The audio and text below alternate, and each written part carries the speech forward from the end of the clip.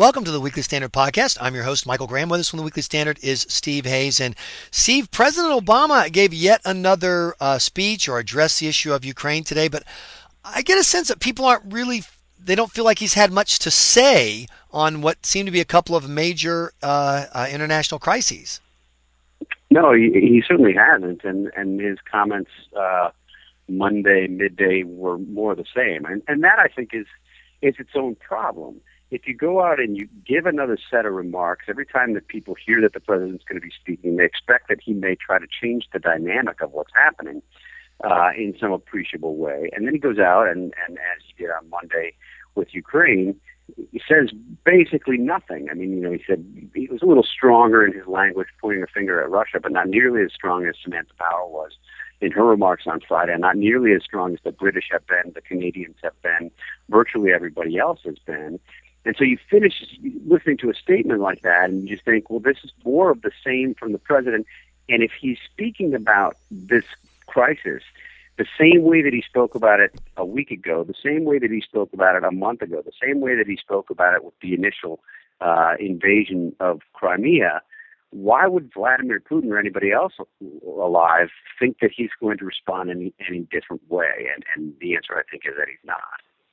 I was doing some media with Europe earlier today, and the guy who I've been interviewed by before said, well, this time you can't complain, it's a bunch of Euro weenies. This time it's the American weenies, too. And it's fascinating to see countries like Denmark more ready to get tough than the United States of America.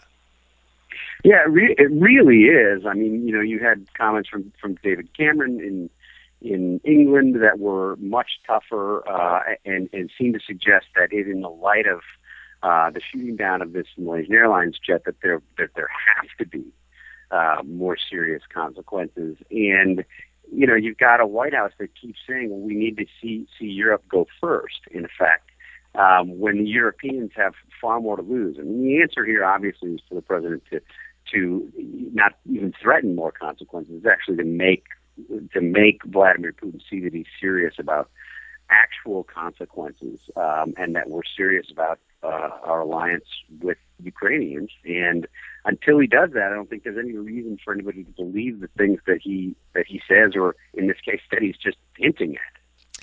If I were Vladimir Putin and I were watching the inability of the West and the United States to get together, I would have no problem with having my agents on the ground destroying evidence, hiding the evidence, moving the missile launcher back across the border. I mean, seriously, why would you? And isn't that the perfect metaphor for what happens, Steve, when you don't have American leadership? Yeah, absolutely. I mean, the president in his comments Monday said, well, what we have here is these Russian-backed separatists who are destroying the crime scene, or however the president phrases it. And then he posed a question. He said, why would they do that? And my thought when I heard him say that was, well, we know exactly why they're doing that. Why are you playing coy? The time is far past for asking rhetorical questions of Vladimir Putin. The time is to say, this is why they're doing it. Make a declarative statement. This is exactly why they're doing it. They're doing it because they want to destroy evidence, because they're complicit in the shoot down of a passenger jet. And Vladimir Putin, who's been providing them money and weapons, and not only sort of tacitly supporting them, but openly and proudly supporting them, is responsible. Period. End of discussion. Meanwhile, the president took a few minutes of his comments on Monday to also address Israel and Gaza. And I have to say, maybe I'm in the minority here, but I admire the restraint of the White House generally staying out of Israel's way and letting Israel do what Israel has declared it needs to do, which is to deliver a meaningful setback to Hamas's military ability. Are you comfortable with that, despite the hiccup by John Kerry in between TV interviews on Sunday? Yeah, I mean, I guess if you judge them by the "it could be worse" standard, then that's probably right. And at this point, it's probably the best way to judge them. But look, I think what we saw in this hiccup, as you describe it, from John Kerry, is what's actually been happening. John Kerry is taped on a hot mic, sort of mocking the Israeli contention that this is a pinpoint operation because there have been these civilian deaths. And he's saying that in what he thinks are, his private conversations, and then publicly saying something altogether quite different. So when Chris Wallace turns and asks John Kerry the question about, do you think that they haven't been, avoiding civilian deaths? And John Kerry then comes out with a very strongly pro-Israel statement.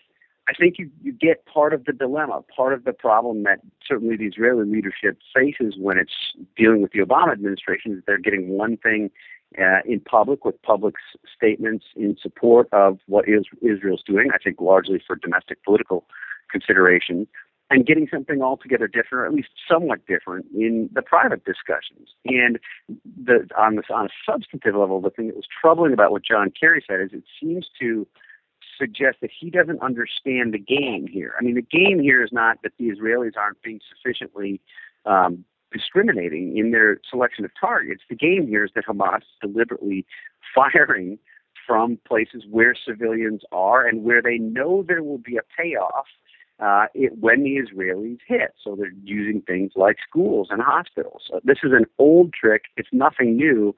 But for John Kerry to sort of mock Israel's claims that these are pinpoint attacks suggests that either he doesn't know that, which I find hard to believe, or he's not willing to believe that, which is also hard to believe. I'm wondering if Israel isn't in a no-lose situation. As long as Hamas keeps turning down ceasefires, as long as Hamas keeps firing these rockets, which thanks to Iron Dome and thanks to the crummy technology of Hamas, have done relatively little damage. If Israel doesn't have, to some degree, a free hand to go in and really, shut down some tunnels and destroy some arms and set Hamas back for years with, once again, relatively speaking, little blowback from the West. I think that's true in the short term, but I think there's a second consideration, and it may arguably be the more important consideration. You have all of this taking place in the context of yet another extension that the West has granted Iran on these nuclear talks. And, for all intents and purposes, people can talk about it as an extension and an extension of negotiations which theoretically could lead to some sort of outcome and perhaps the delay of an Iranian nuke. I don't think that's realistic. I don't think that's what's happening here. I think President Obama has made it quite clear that he doesn't want Iran to go nuclear during his presidency, and that may be the operative term. And I think if you're Benjamin Netanyahu, one of the things you have to consider is you worry about criticism from the West in this ground operation against Hamas and the effect that might have for the support of Western governments, European and America in particular, if Israel has to do something on Iran. And you're already seeing, at least maybe on the fringes right now, but you're already seeing protests in places like Berlin and London and Paris, using incredible language against Israel. Incredibly over-the-top anti-Semitic language. And, I think it's too early to suggest that that's the expression of some broader sentiment, but it certainly is worrisome. And if you think it's a harbinger of things to come, I think it helps sort of frame the dilemma that Netanyahu faces as he thinks about what the next steps are with respect to Hamas. In the broad picture, doesn't the fact that Benjamin Netanyahu feels comfortable pressing on into Gaza, once again, whether you agree or disagree, doesn't the fact that Vladimir Putin feels comfortable having his agents openly destroying evidence of this horrific crime, doesn't that show how they and some parts of the rest of the world view the current strength of the presidency?